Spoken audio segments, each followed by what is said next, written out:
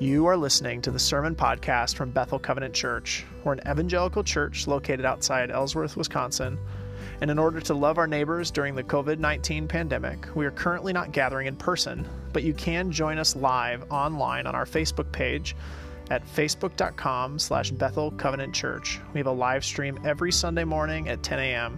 Thanks for listening.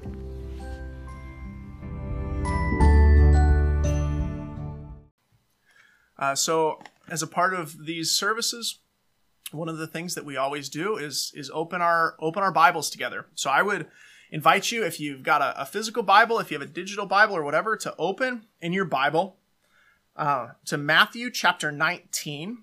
And we're gonna skim through all of 19 and 20. I promise we won't be here forever. We're just gonna kind of take a 10,000 foot view, and then we're gonna hear the scripture that we're actually going to hear is Matthew 20. But if you have a physical Bible, this will help. Open it up and we can kind of look through. So as we all know, right? Don't have to overstate it. We're in the middle of a massive disruption and change. All of us are still trying to figure out how we can be faithful in the middle of it, how we can live in the middle of it. I am too. This last Tuesday, I'll be honest, I had a little pity party for myself. Nobody else here has ever done anything like that, but I had a little pity party, and I was thinking, I started off like, oh man, it's really hard to not see people at church on Sunday, and I was thinking about how hard it might be to not have a big Easter service. If you guys have ever been to one of our Easter services, you know that my favorite thing in the world is to shout, "He is risen," and to hear, "He is risen indeed" back, and it breaks my heart a little bit that we're not going to get maybe that same experience. And so I was feeling a little sad. And then I moved. If you've ever done this, you start off feeling a little sad. And then I transitioned into some self-focused worrying about the next weeks and about the next months. And the worst thing is, and then I kind of transitioned back to a different kind of pity where it's the worst thing is that we're all going through this, right? And so you can hardly even complain about how hard it is for you, because there's always somebody who's having a harder time, right? If I'm sad not to eat out in a restaurant and worried about tomorrow, there's someone who got laid off last week. Or, I'm hearing stories about ER doctors and nurses reusing the same mask for a week. And if you're them, you can't even feel bad about yourself because there's people in hospital beds fighting for their lives. And it doesn't mean, right, that there's a "He is risen indeed." It doesn't mean that your fears or your inconveniences don't matter, right? It doesn't mean that the things that are hard for me don't matter. Just because somebody else has it harder, it doesn't mean that it doesn't matter, right? It doesn't mean that I have to pretend that everything's rosy. But it does help me remember, when I put it into perspective, that we're all in this together. And as much as I want to mope, and I do sometimes, and feel bad about the reality, we are all in the middle of this time together, when the things that we've found our value in and maybe our security in are being stripped away. The things that we thought we could trust, our 401ks that we were going to rely on in retirement, boy, they don't look so good right now. And it hurts. Our jobs that we thought, somebody's always going to need this kind of person. All of a sudden we're at home and we don't know what to do. The things that we like to do with our time, our jobs, our activities, our possessions, our money, even our dreams and plans are being threatened in a way that maybe we've never experienced before. And we're all in this together, right? Because the places that we normally turn to for comfort in that, are different or unavailable as well. And I know this is true because it's happening to me. And none of us are exempt. And I think that's one of the reasons why this season is hard. But I believe that in the hardest seasons, in the most chaotic situations, God can bring a fresh word that inspires, that encourages, that supports, and that transforms us in ways that we might never have been able to be transformed in the good times. And so the question that I wrestle with as I read this text is, what do we do when the things we've built our value on fall away? And as I was reading these two chapters, I just heard one word as I was praying through and also having my little pity party. I kind of heard a word from the Lord, really, that encouraged me, and I want to share it with you. And before we go any further today, before we open the scripture, it's just the most obvious, most simple. You're going to be like, okay, Pastor, yeah, we know this one. It's right after "For God so loved the world," but it's true. And when I heard this, it impacted me differently than maybe it has before. And so this is the point of the message. You can tune out after this if you like. This is, I think, the most important thing that we can think about today and this week. And it's simple. Here it is. You ready? People matter to God. These 2 chapters, that's what they're about. The question is, who matters the most to God? And the answer is, people matter to God. And if you've read the Gospels, you notice that this is the thing that Jesus gets into the most trouble for saying sometimes, that all people matter to God.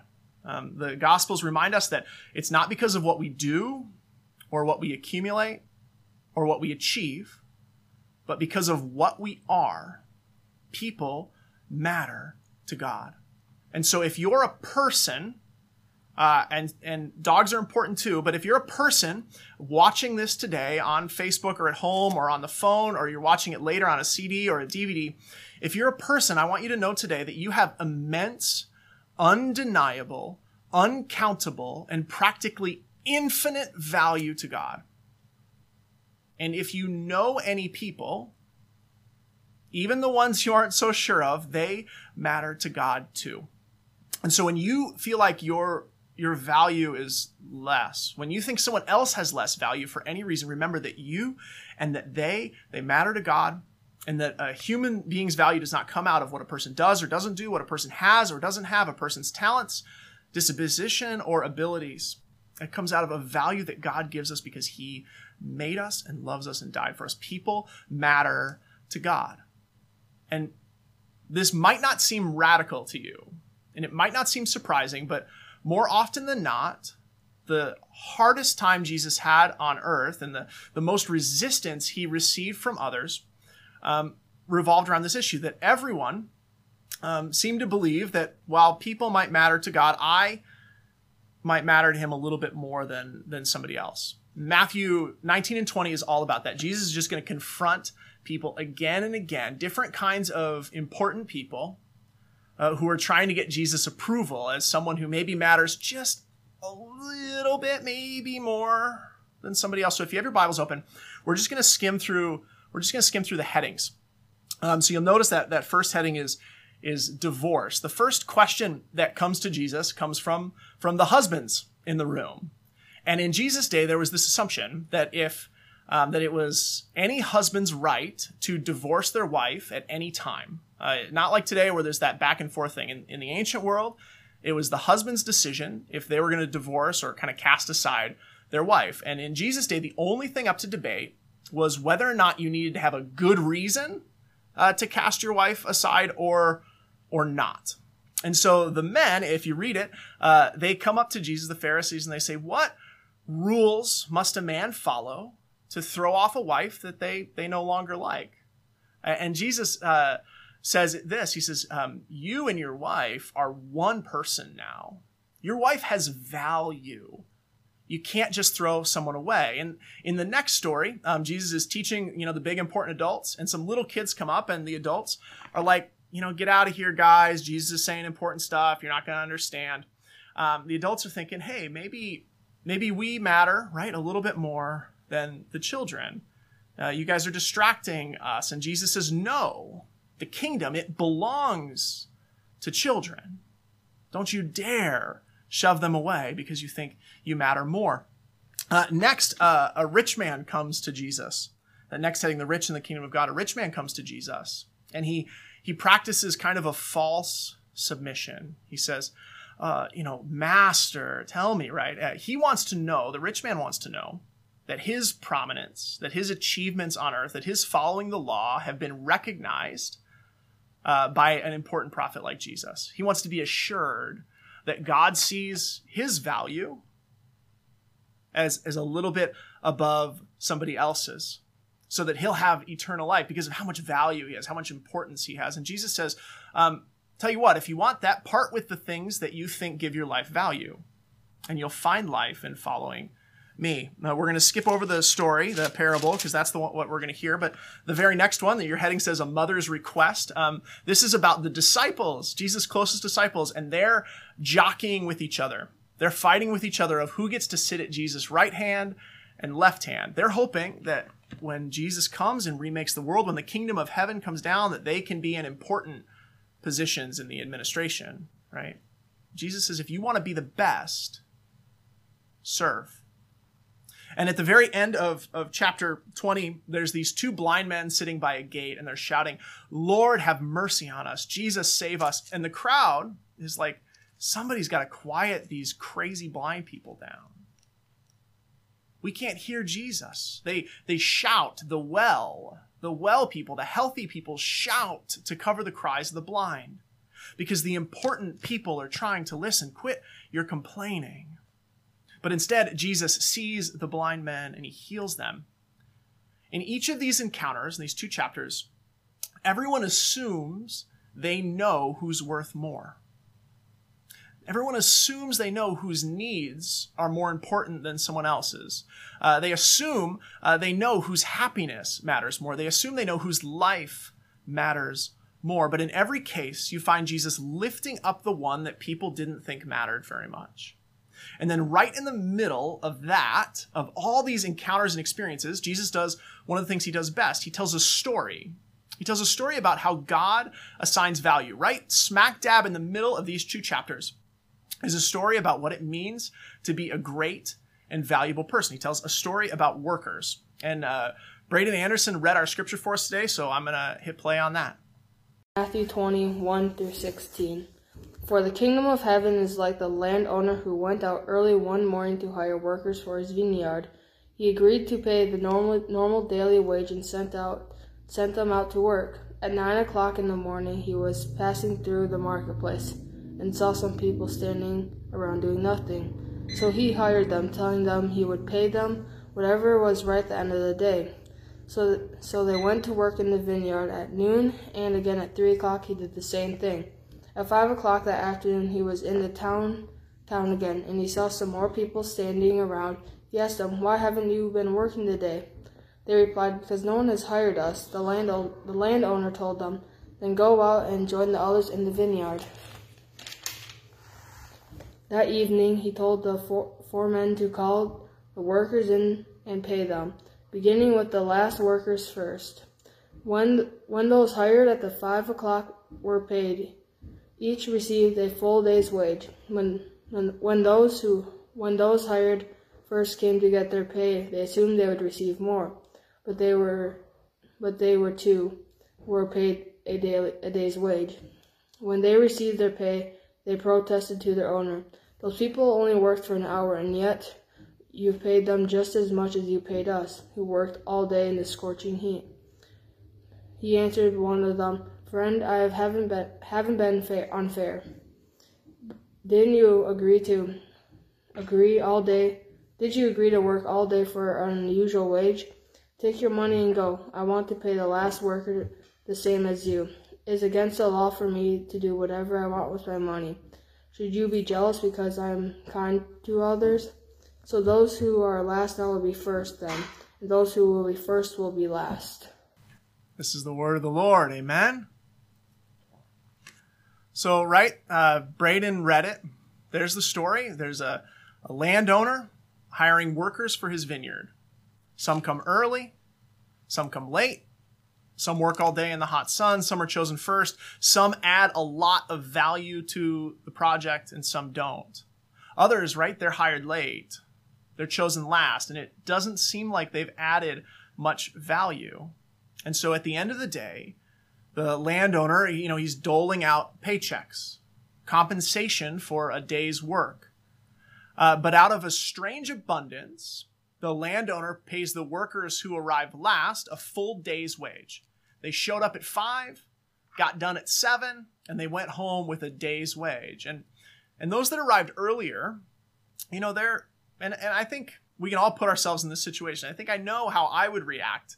But at first, just like me, at first they're fine with it. They don't mind that the landowner gave the people that arrived late a full day's wage.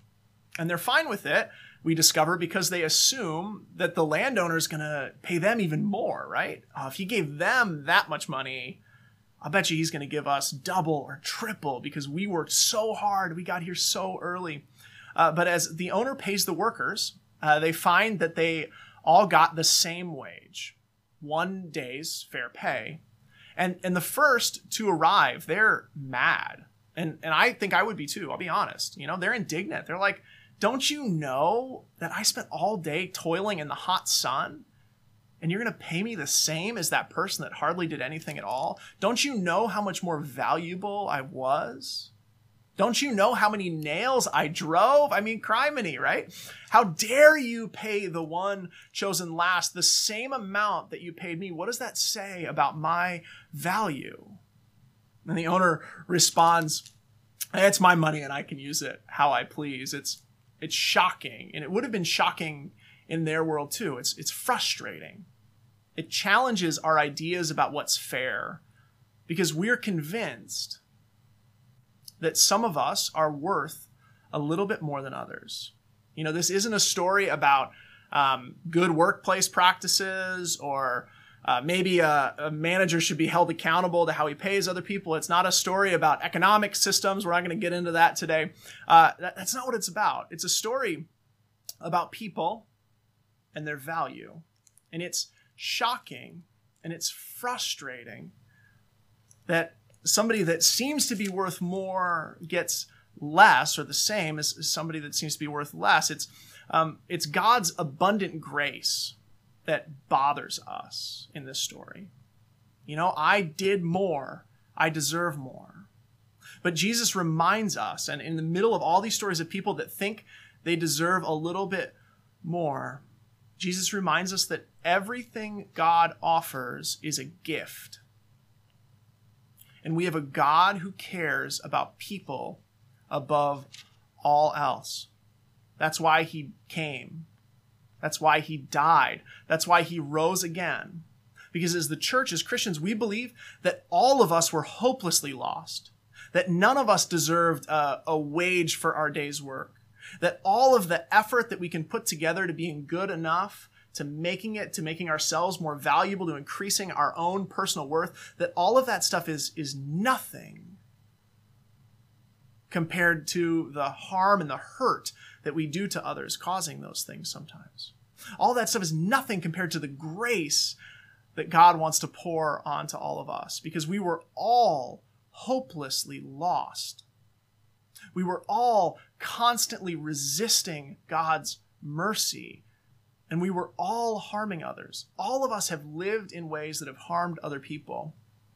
But despite that, despite what we deserve, Jesus got down into this mess, and he died on our behalf.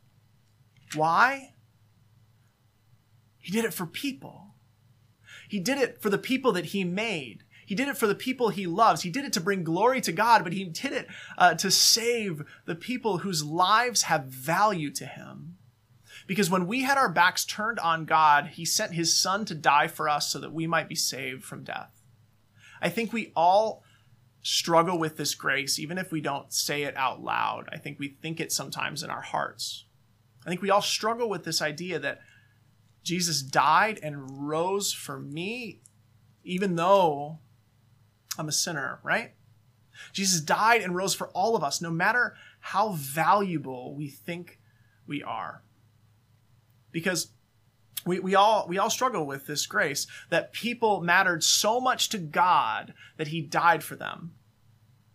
Some of us have ways that we assure ourselves that we're a little better than other people.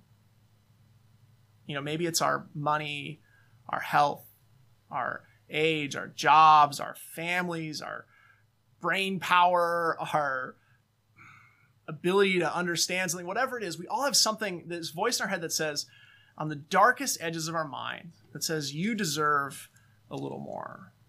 You deserve that extra piece of cake. I earned it. I matter more than her. I think some of us are there and wrestle there, and others of us wrestle on the other side of this. And I experience this when I talk to people all the time. Others of us are trapped and haunted by the words of others and by the shame that they've put on you and put on us. The voices that we hear say, you're not good. You're worthless. You're never going to be enough. And I think most of us have both. Sometimes we think we're pretty good, and sometimes we think we're pretty terrible. Some days we're deserving of privilege and prominence. Some days we're self-made men and women, and other days we're worthless and small. But today, church, we remember, and every time the church comes together, we remember that people mattered so much to God that he died for them, that he died for us. And we're meant to take this story about workers in vineyards, this truth about a God who walked the earth and died on behalf of the people that were resisting him. We're meant to take this story into our real lives, to remember the people that we don't think matter much matter to God.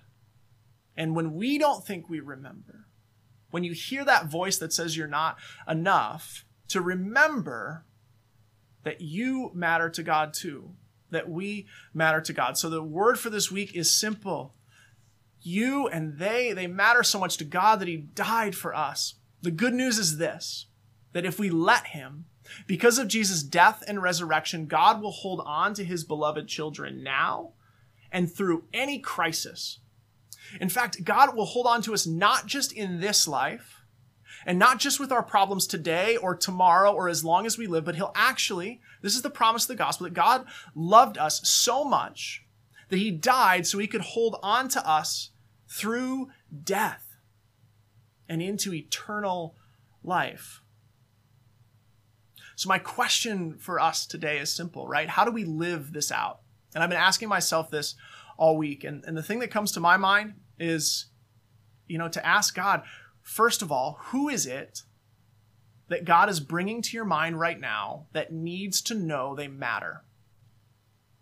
Can you think of anybody that God is bringing to your mind right now that might not feel like they matter to anyone, but they need to know they matter to you and they matter to God? Whoever that person is, I want you to write their name down.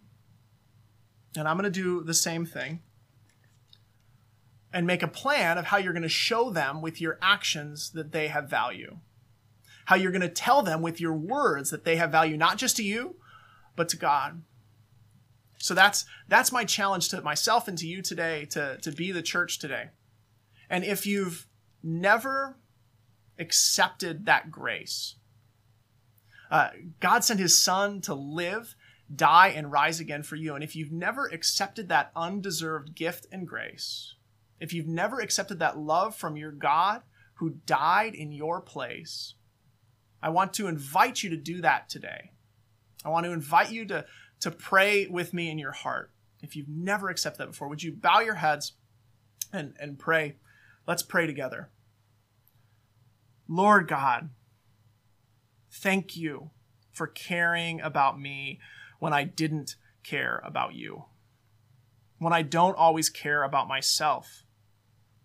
Because of the death and resurrection of your Son, Jesus Christ, forgive me, have mercy on me, and make me new. Transform me by the power of your Holy Spirit. In the name of Jesus, I pray. Amen. If you've never prayed that before, if you've never accepted that gift before, and you did today, I want to talk to you because I want to welcome you into Jesus' family of forgiveness, transformation, and eternal life.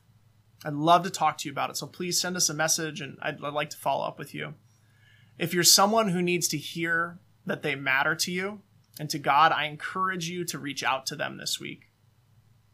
Whoever that person is, maybe it's somebody that you've dropped their value in your own mind. They frustrated you. They don't seem to have much to add. Whoever it is, I encourage you to tell them that they matter. They matter to you and they matter to God. So may we put our trust in that God. May we live like this is true. May we love and look for those who the world says don't matter, just like God does. And may we remember that even when it doesn't feel like it, you matter to God. Let's pray. Lord God, you made us. You made this world. And you gave it to us, but we turned our back on you. And we still do in so many ways. Lord, I pray and I thank you that even though we turned our back on you, even though we resisted you at every turn, you sent your Son to live and die and rise again on our behalf. Even though the harm that we had caused others and your world and you, it deserves death, you've given us life. So we thank you.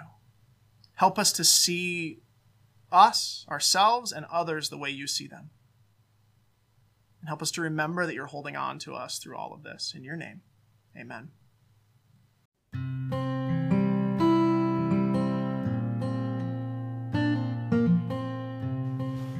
Thanks for listening to our podcast. You can find out more about us and join our live streams at facebook.com/Bethel Covenant Church. Thanks and have a great week.